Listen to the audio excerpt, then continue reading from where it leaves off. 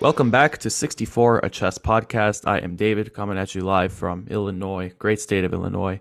Joining me on the podcast today is a return guest, the very first person I asked to join the podcast close to 2 years ago, actually. And that's pretty crazy. But joining me today is Grandmaster Ori Kobo from Israel, who is having an incredible run of tournaments in 2022. And that's all my fault. And Ori is also my chess coach, my beloved chess coach, who has helped me a lot with my chess improvement. So welcome back to the show, Ori. It's good to have you again. Hey, David, thank you very much. I'm glad to be here once again, and thank you for inviting me. Yes, that's what friends are for, you know. And on that topic, I guess we'll just get right into, what I wanted to ask you about.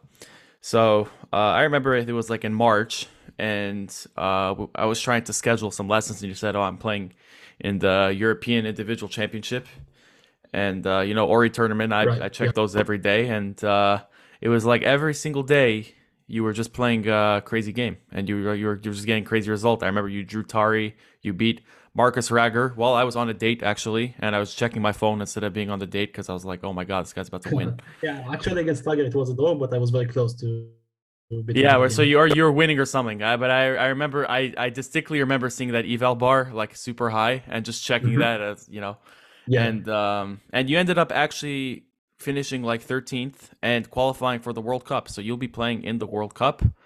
yeah, I also saw that you play for Beersheva chess club, and you guys finished I think what right. tied for third or something in the whole European Team Championship. Yeah, in the European Club Cup, I think we tied for fourth place Yeah, to. for fourth or something. Wait, was that with Magnus's team Yeah, also? Yeah, yeah, yeah. His team was also tied, and also Anand's team. right. And that's a Yeah, huge result. You finished with 6 out of 7 on board six, which was pretty yeah, awesome. And now I've heard that you will be playing for Team Israel in the World Team Championship in Jerusalem, which is next month. right. Yeah, So, this is true. was the secret just getting me as a student? Was that what made you? Yeah, probably. Yeah, I think it definitely it helped a lot. Yeah. Yeah, yeah. Have you ever been playing a game and then you're just like thinking, how do I end this? Like, how do I play this position like David? Have you ever thought that before? 'Cause, Yeah, I'm I it definitely did cross my mind a few times during my games in the last 2 years. In a good way. Like sometimes I thought about making some beautiful sacrifice. Um, except you make it work. I don't. That's the difference. yeah, no, but I chicken. Then I chickened and I said, I mean, it's the kind of things David does, but I will. I'm too much. I'm too much a coward to go for such a sacrifice, so I will play it safely. Yeah. But in all seriousness, like I think when we started doing lessons, you were something like 2450, and now Yeah. I think this month, after the rating list changes, you'll be hitting I think like 2550 something, which is pretty crazy. I mean that's really awesome that you're having some serious success and winning some or getting great results at least at big time tournaments. You also won the Maccabia games right in Israel a couple of months Right. ago. Yeah, Yeah. so you've been having some great results, and it's awesome to see.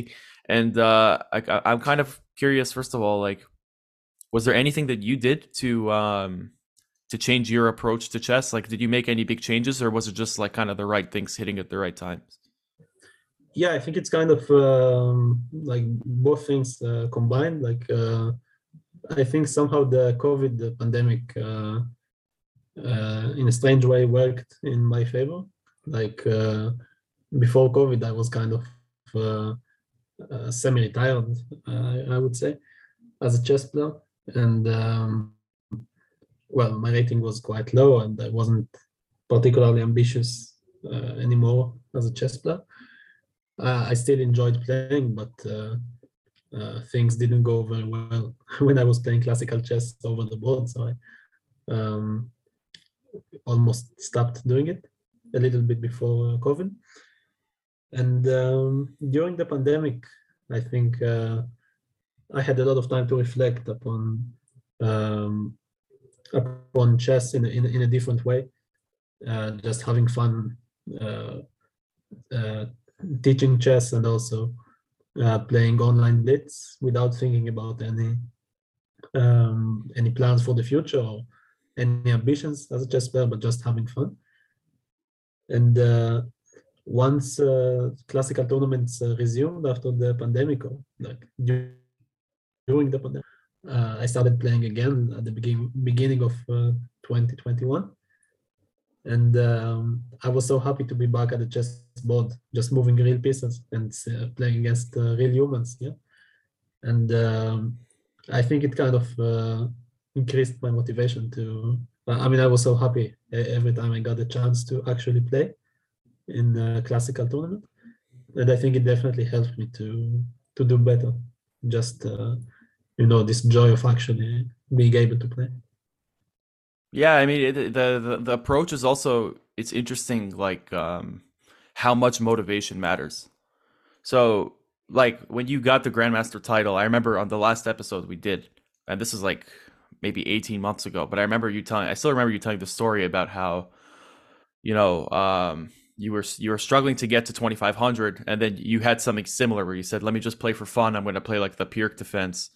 And Right. sure enough, like making that switch is what got you from like strong IM all the way to Grandmaster. And now I kind of hearing something a little bit similar, where it's just like kind of focusing on the passion and not focusing so much on the process.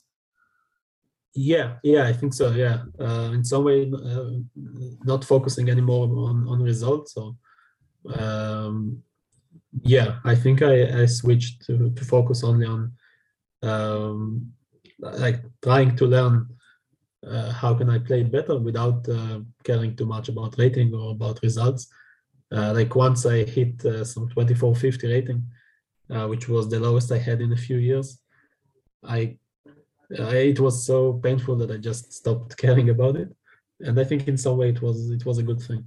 Like um, after that, I could just play without any pressure on my shoulders, which was definitely beneficial for me. Yeah, what I also was really gonna get at is that it does feel like a kind of like a never ending cycle, because it's like you care too much about results, you stop caring, you get better, but then getting better means that you're getting the results you wanted, and so eventually you do start thinking about the results again. Yeah, this is true. This is true, and it's actually um, it's been going through my mind a lot recently. That suddenly, when things are going well, my last tournaments went quite well, and then when I go to play another tournament, I do actually think, what if this tournament is going to be a disaster? Yeah, like what if this lucky charm will finish now, and I'm going to play another awful tournament like I had some years ago in the past. So suddenly it does enter my mind sometimes, uh, like thinking about results and about rating. But I'm trying just to push it away, yeah, just to ignore it and just focus on the actual playing and learning. I think this is the key thing. Right. I'm looking at your FIDE profile now, and you're top 10 in active players in Israel right now. So Mhm. it's if I were in your shoes, I know I would be, checking chess 24 all the time, and seeing, oh, how many more points have I gotten here and there and there. I can't, now I'm really wondering, like, when you're getting to, like, let's say the 2600 level, how much of that progress has to do with skill, and how much of that has to do with just mental stability and the actual psychological aspect? I think that's a really interesting question. Yeah, yeah, definitely. Well, first of all, I don't know because I'm not there yet. Well, Uh, hopefully you get there. yeah, we'll see. Um, but yeah, I think it might be a combination of both. I think like definitely a lot of mental strength is very important here. Um, I guess in order to be um, let's say above 2600 for a long period of time to be stable there. I guess you have to be quite strong emotionally, and also to keep on working very hard on your chess very consistently. Yeah, and both things are very tricky. I think it's quite hard to maintain them for a long time. Yeah. Right. And not to leak your opening prep or anything, but like, what sort of work have you been doing in the last, because you coach obviously, and you from what I remember you telling me, you coach a wide variety of skill levels. I remember you even coached my brother for a little bit, Yeah. and he's basically a total beginner, insanely gifted at tactics apparently, but not much else. Shout out Sean. Um, yeah, but I like, what have you been doing to work on your own chess? Is it like, working on openings now? Is it working on books, or just like really analyzing your games? Like what, I guess what I'm wondering is, what does the average day in like your chess career look like? Yeah, that's a good question. In fact, I'm asking myself this question once in a while because I don't really have a very clear answer. Like it changes very much. It changes from day to day. Like also because I'm combining playing chess myself and also teaching. So I find myself spending a lot of time thinking about um, training material for my students, both in openings and in other aspects of the game. And sometimes I find this material is also quite helpful for me. Like I check some different studies or tactics, and I learn a lot from them myself as well. And also different ideas in the openings that I prepare for a student, and suddenly I find it actually quite useful and interesting for me to play as well. Um, so I think definitely having some students uh, interestingly helps me too, um, which is not an obvious thing because I think most people claim that once you become a coach, your chess level, um, let's say, suffers. Yeah, but I'm not sure that I feel the same way. And yeah, personally, my main passion when working on chess is openings. It's always been this way. I really like analyzing openings, uh, maybe sometimes a bit too much. I think that's been reflected in me as well, um, in the habits that I've picked up. Yeah, I'm not sure if you're joking or not, but Well, I mean, I've gone down a couple of opening rabbit holes. I've shown you some yeah, disgusting creations in the past. yeah, but actually you've done some nice work in some openings, yeah. So, Yeah, I'm pretty proud. I think, considering my level, I'm pretty proud of some of the openings that I've come up with. Just opening ideas, the very strange gambits in the French and Caro-Kann and stuff like that. yeah, Yeah. yeah, yeah. At least I hope I contributed in some, pushing you for some creativity. Yeah? No, definitely. I mean, I've seen some of the stuff you've been playing on like both sides of the Grunfeld in your like recent tournament run. They're creative. I don't know. I think Svidler said that one of the things you played was straight out of his course. Um, when you played I think you played the white side of the Grunfeld, and it was like a quick draw in the European Team Championship. Forgetting exactly against who. Maybe against Lager, yeah. Yeah, it was against Rager again. That's what it was. And I remember watching the broadcast, and he said, "Yo, you were playing the most like testing line in that specific variation, but it was all in his course." I don't know, were you like working on that course, or you just knew it yourself? No, actually not. Yeah, in that game, I thought I prepared a very nice idea in the opening, and then I was on the white side of a Grunfeld against Dragan. Um, I had some interesting idea in the opening, and then he just refuted it very easily, like he equalized Yeah. without any problems. I wasn't actually aware of the. So according to Mr. Peter Svidler, Mhm. uh, shout out Peter Svidler, friend of the podcast, Yeah, but yeah, but he said on the stream that he had it in his course. So I guess you just got chessable. yeah, yeah, very, very possible. Yeah, not the first time it happened to me. No. Have you ever thought of making a course yourself on some line? Yeah, that's an interesting idea. I had it in my mind. I was kind of asking myself if I would ever do a chessable course, on which opening that would be. And I thought maybe that would be the Pirk, maybe one of my favorite openings with black. Um, not the most educational opening, I have to confess, but but a very exciting one. Definitely an opening that gave me a lot of pressure, a lot of pleasure. Yeah. Yeah. Uh, And also, sometimes pressure, probably. definitely. Sometimes pleasure too, but a lot of pleasure. And yeah, so maybe one day this will happen. Yeah. Yeah, it's a fun opening to play because you get like you do get these kinds of King's Indian like stuff, but with slightly, I think, slightly less pain Yeah. and slightly more space. Yeah, I'm not sure about the space part, but the good thing about this opening is that you always play for counterplay. You always play for dynamics. Uh, like no matter how bad the position is, black pushes for some initiative, some attack, and either it works or it fails badly, but it's fun. So Yeah, that's like the King's Indian in that regard. Another yeah, opening that you showed me. yeah. Let's say that the pick is kind of an exaggerated version of the King's Indian. Yeah? Right. Yeah, I think it would be fun. Uh, I mean, the only course that you shouldn't touch if you're gonna make one is the F3 Slav. I'm taking care of that one. I'm Yeah, cook.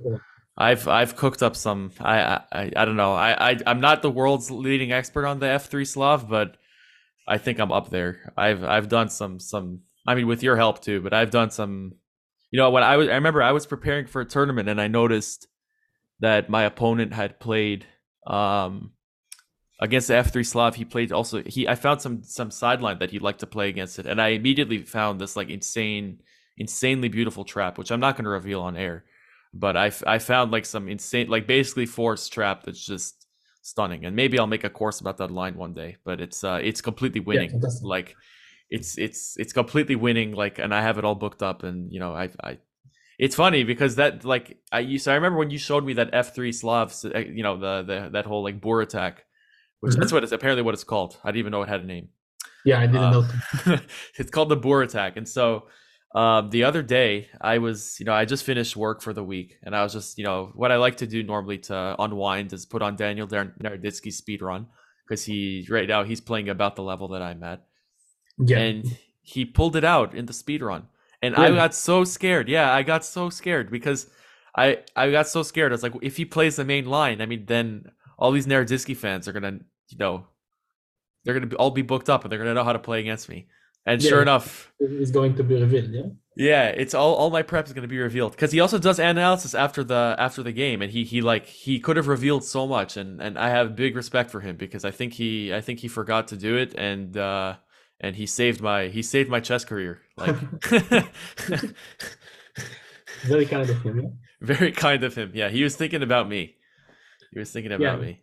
And by the way, just for the viewers to explain the F3 Slav, you mean like D4, D5, C4, C6, then Slav exchange, yeah, CD, Yeah, CD, knight C3, knight F6, and F3. Yeah. exactly. I Yeah, hope that's not a secret. Yeah. yeah. That's not a secret. That's not. But there's also some problems because generally your opponents can also play, like, let's say instead of knight f6 they can play knight c6, or they can play e6 and just play super cowardly, and then none of the ideas work, or they have to play a little differently to get the similar setup. So but you know, that's all work I've done, and I don't know, it is funny, like there's a lot that's been done on openings. I think it's a little scary how good, like even at the, you know, 1,000 elo level, I see people on Twitter saying, like, you know, oh, I'm going to study the Berlin, and they're like a beginner. Like, how does that Yeah. happen? That, by the way, always makes me very sad whenever, whenever somebody plays the Berlin in general, but especially when you know, up and coming players pick the Berlin Or like the Petrov too. or the Petrov. Yeah, Yeah. I mean there are great openings, no doubt, but why would you pick them? Yeah, Levi Rosman had something. I was watching one of his videos, and he was roasting, like, he was doing his guess the elo thing, and he saw like some guy who was probably like 1,100 or something was playing the Petrov. He's like, "What, are you trying to make a draw on the candidates? Like, why are you playing the Petrov?" Exactly. It's a very good point. I always feel the same. Even when players of my level play the Berlin or the Petrov, I feel a bit weird for them because uh, sure you can do it, but why? Yeah, maybe I'll learn the Petrov. Get free No, draws. Just, you know, no, you don't approve. I don't approve that. No. Yeah. It does also, I think, really funny how generally I try to avoid the whole like, adult improver, casual. I haven't found it super fun to talk about, but I think that this is something I have wanted to say, which is like I think people when they're getting better at chess, they stick to one opening and they say like, "Oh, I have to make this work." And what I found in my own chess journey, as you've seen, is that as I've gotten better at certain things, I've tried to play openings that kind of match that. Right. So as I get now that I feel like I'm better at hand, like when I started playing the Caro-Kann, for example, and I felt like I was getting comfortable with these advanced variation positions, and then I remember thinking like, why don't I just play the French and just get more of that? And so I was afraid to make the switch, or even as you remember, I hit like 2000 rating for the first time ever, and immediately switched to 1d4. I just had this Right. Yeah. urge to just do it, you know. Mhm. Even you, I mean, I wonder, I mean, have you switched up your openings in the last year? Or are you still basically playing the same stuff? Yeah, in fact, I've played a lot of different openings, both in the last year and in general, for many years actually. I've tried a lot of things It makes in the you harder openings to with both. prepare against you too, right? Yeah, yeah, that's one of the points. It's a bit tough to prepare when the opponent plays a lot of different openings. It has its downsides and its advantages. Sometimes I feel like it really makes it tougher for my opponents, but sometimes I feel like it makes life much more complicated for myself, um, because playing so many different things makes it a bit harder to go really deep Right. into each thing. Yeah, you kind of pick a different line every time. You play an idea, you bring a novelty to the board, and it's refuted the next game. Like you can never play it again. Yeah. Mhm. Yeah, just for example, this line in the Grunfeld that I played against Lager, I had some really nice ideas now. And then in that game, he found this way to easily equalize against it, apparently advocated by Swidler. Yeah. Yeah. The, and I'm not sure if I'm going to ever repeat this line because, well, now everyone can quite easily equalize them this way or a thousand of other ways. Yeah. Right. So yeah, that's one of the reasons why I tend to switch lines and openings usually. And sometimes it works well because if you find something that works specifically well against a certain opponent, it can be very useful. But sometimes it's a bit, uh, let's say, not the most ideal approach. Yeah? Yeah, for sure. It is interesting how as you get higher and higher in like chess rating, like how much all those little things matter. Like when you like now when you're playing, let's say you're going to be playing in the team championships, you in Jerusalem, you're probably only going to have a couple of hours to prepare for your opponent. You maybe Right. even less. You may not even know who you're playing. You may just know Yeah. that, oh, board 6 has had either this guy or that guy. So I mean, how do you usually handle those situations? Because you've played in quite a few team events this year. Yeah. That's a good question. I'm not sure. Like, Whatever you've been doing seems to be working, right? Like yeah, but I'm not sure if my preparations are necessarily the the reason. um, yeah, like sometimes it's a bit random, like especially if you're not sure who's going to be the opponent or if you have a little time to prepare for someone. It can get a bit random, at least for me. Um, in that sense, I'm sometimes a bit jealous of players who play the same opening always, like just play one e4 every game, have a very solid and consistent repertoire. There's no need to think before each game which first move am I going to play today. And I'm always kind of hanging on this balance, like whether I should play like the same opening the whole tournament or just pick every game depending on the opponent. It's never easy to decide. When I played the European Championship earlier this year, um, so I took a decision before the tournament that I'm going to play a very narrow repertoire with the white pieces. Basically, I played the 1d4 in almost all of my white games. And the idea there was just to save time and energy. Like I play with white, I know that I'm starting with 1d4, and I will prepare for whatever my opponent plays against d4. And it actually, I think it worked quite well in that tournament because I didn't spend hours trying to decide which opening to play. You know, I heard something similar even in the U.S. Championship, which concluded a couple of days ago. When I would hear the interviews after the game, you'd hear guys like Fabi, Wesley, and others. You would hear them say, "Yeah, I saw that he's been playing 1d4 in this tournament." And like they sort of think psychologically that, oh, if they're playing it a lot, then this is probably all they brought as prep to the tournament, or like all they were hoping to play. So there's Yeah, also like this aspect too, you know, that people are kind of thinking about, well, how would a chess player handle this, which is I mean, I know you're a psychology, like you're, I think you're still a student in psychology, right, in Israel, but yeah. it is always Mhm. remarkable to me how much psychology plays a role even externally. Like Yeah, even trying to figure out how your opponent is preparing, that's like part of the game too. right. Yeah, definitely.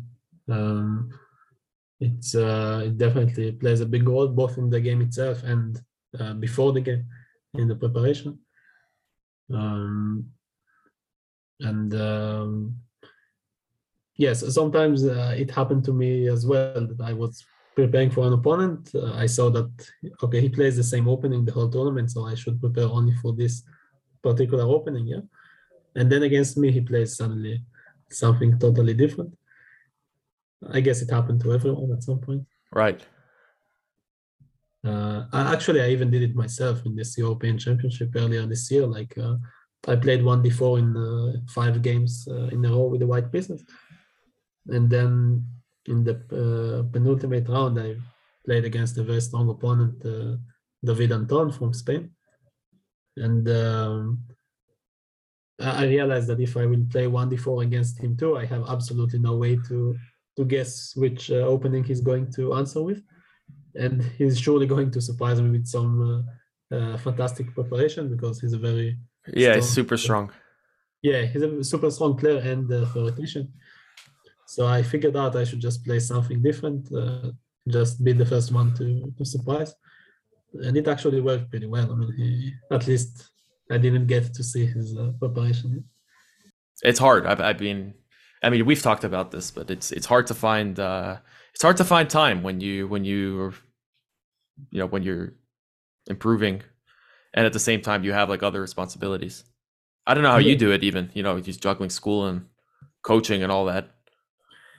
yeah, this is true. It's not so easy to combine together, but I figured out like I really need to play some chess tournament at least once in a while Right. over the board. So I'm trying um, to manage playing chess while doing some other things at the same time. Yeah. You know, 2022 is coming to a close soon. I'm wondering, do you have any other chess goals, like anything you want to try and complete by the any maybe any goals, like rating goals or something that you're trying to hit by the end of the year? Or is it just you're not thinking about that and you're just mostly playing like for the chess? Yeah, not really. I don't have any chess goals for the year or uh, in general. Even like I just want to play and try to do my best. And at least I'm happy that I have some exciting tournaments coming next in the last months of this year. Yeah, it's very exciting. Also, I mean, the World Team Championship in Jerusalem is going to be awesome event. I've really Yeah, enjoyed following team chess. Like that's something I wish there was more of those kinds of team events. I think they're a lot of fun to watch. They're a lot of fun. The games are always amazing, and the stakes are like totally different. Like a lot of kind of positions, like drawn positions that you would just, you know, shake a hand on move 40. You can't do that in team events nearly as easily. especially as the tournament goes on. I think it's a lot of fun to watch. Yeah, definitely, and it's also a lot of fun to play. Because at least for me, I can tell that whenever I play for a team, let's say in the National League, it gives some extra motivation. Like you don't just play for yourself; you have some kind of responsibility Right. for your team as well. You have to watch out for your teammates' games, kind of make decisions in your game based on the other boards. It makes it all much more exciting. Last thing I wanted to ask you, I've been watching a lot of Lex Friedman because he's interviewed Magnus, Botez Sisters, Gotham Chess, Hikaru. He's gotten he's had Kasparov many times on his podcast, and I there's one question that he asks that I'm gonna steal from him that I really like because he has this tendency to kind of ask really simple questions and then really deep questions, just like randomly. Like Uh, like he'll ask someone like, okay, like what's the Roy Lopez, and then a couple of like, an hour later, there's big discussion starts, and an hour later he'd be like, have you ever been depressed? Like out of nowhere. And I think it's an interesting podcast style, but I've yeah, enjoyed the episodes. And one thing he's been asking his guests is, what do you think makes chess beautiful?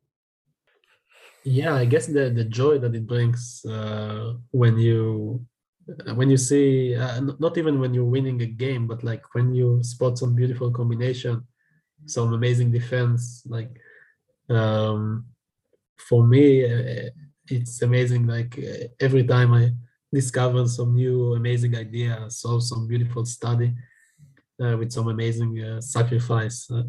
Like the endless world of exciting things in chess, like over the 64 squares, like so many magical things can happen, and you keep on um, discovering them again and again. Yeah, like no matter how much you play chess or how good a player you are, you keep on discovering new beautiful things. I think this is for me the most amazing thing about chess.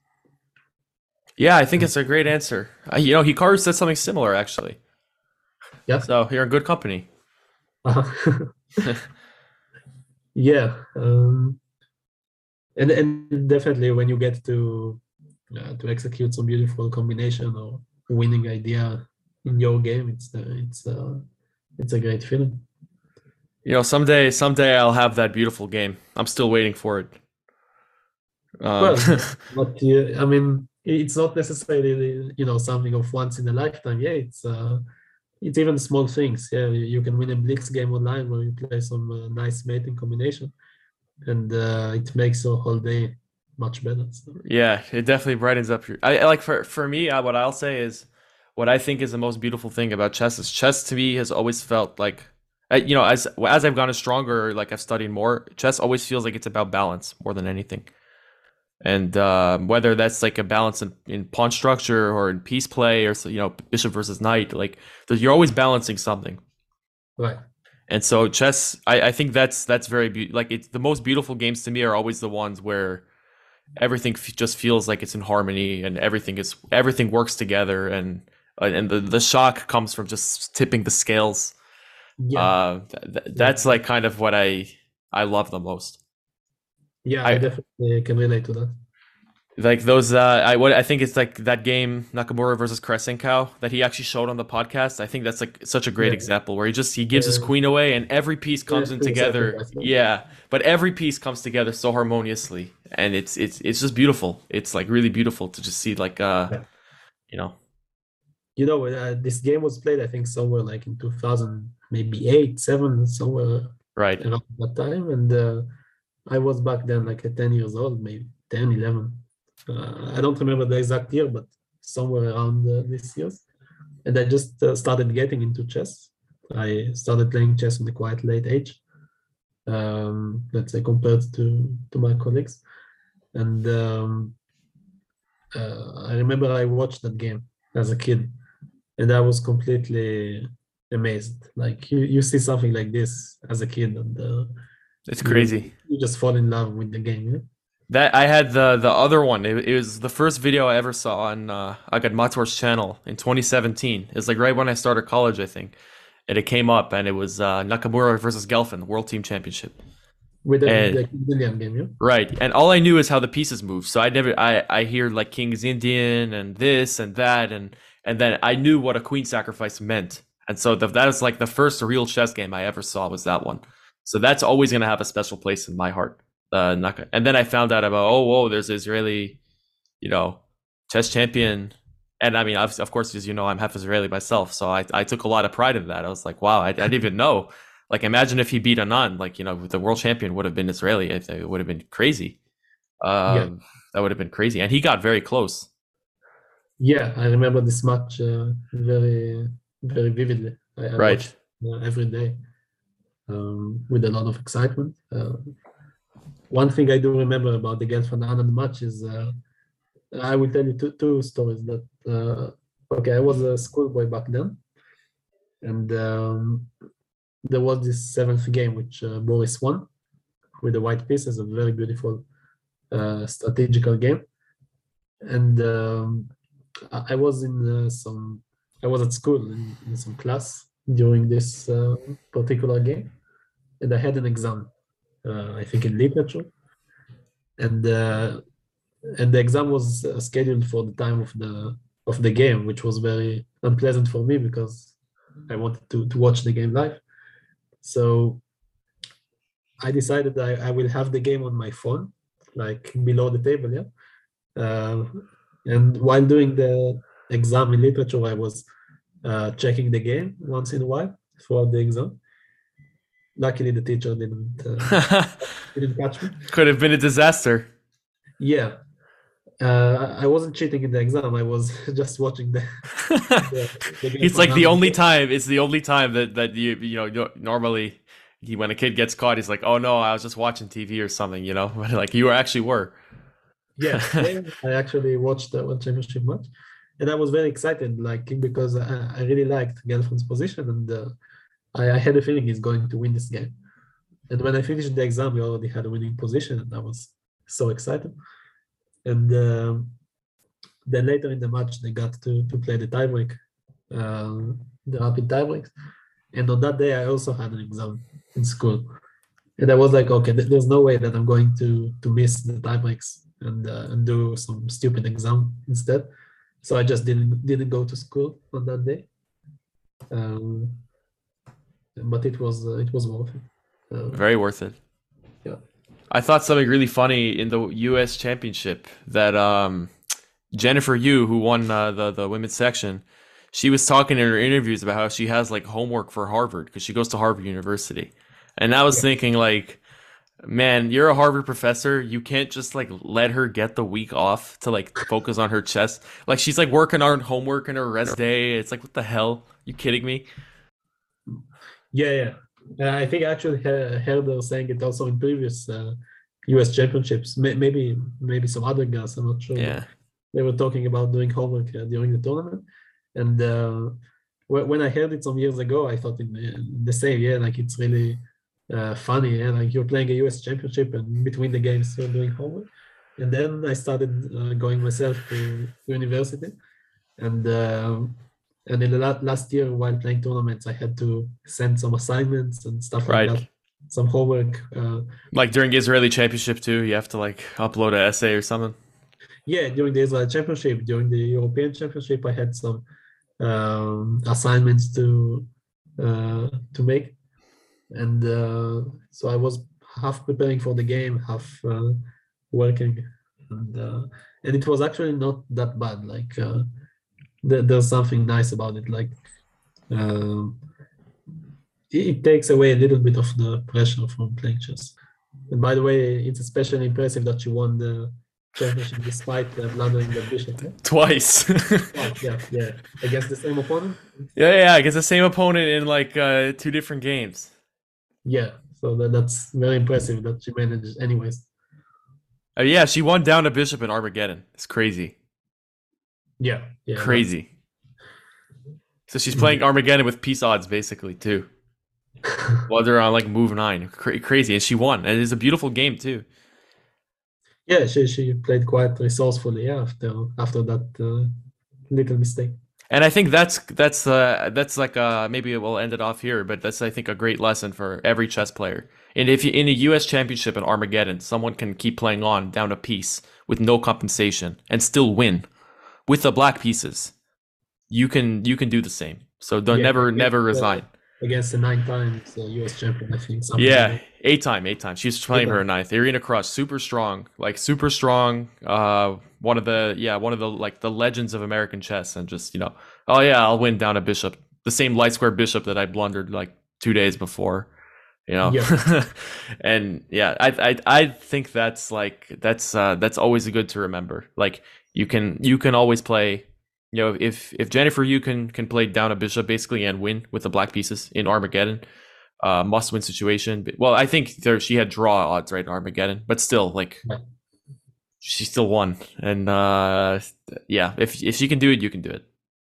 Yeah, So and no. I think another nice lesson here is that I think we all have these games where we make some extremely idiotic mistake or blunder or lose some completely winning position, and then we feel like, well, if I'm playing this badly, so probably I'd rather stop playing chess or something like that. Uh, we all have these moments, whether we are grandmasters or um, just Sean. yeah, just beginners for that sake. And um, it's sometimes nice to see that it can happen to everyone. These shitty moments, and um, it's very unpleasant when it happens. Yeah, when you lose up a bishop, let's say. But life goes on. Yeah, I think it's also important to realize it happens to everyone, and it's not the end of the world. 100%. I think you're on the money. And we've been talking about this a lot of my lessons too. So yeah. Well, anyway, Ori, we'll talk soon. And we got our lessons to do. I got some improvement I got to do. But it's a pleasure to have you on the podcast again. And Yeah, well, me too. Thank you for inviting me, and of course, no. But best of luck with the rest of the tournaments. And thank you so much. yeah, thanks everybody for listening to this episode of 64 Chess Podcast. Don't forget hit subscribe if you listen to this on Apple Podcasts or Spotify. I'd appreciate a follow if you enjoyed what you listened to. Leave a review. Yeah, I want to thank Chessable for sponsoring the podcast as always. Thanks for the support; it means a lot. And I want to thank you all for checking out the show and check out some other episodes if you'd like. And I'll see you guys next week. Take it easy.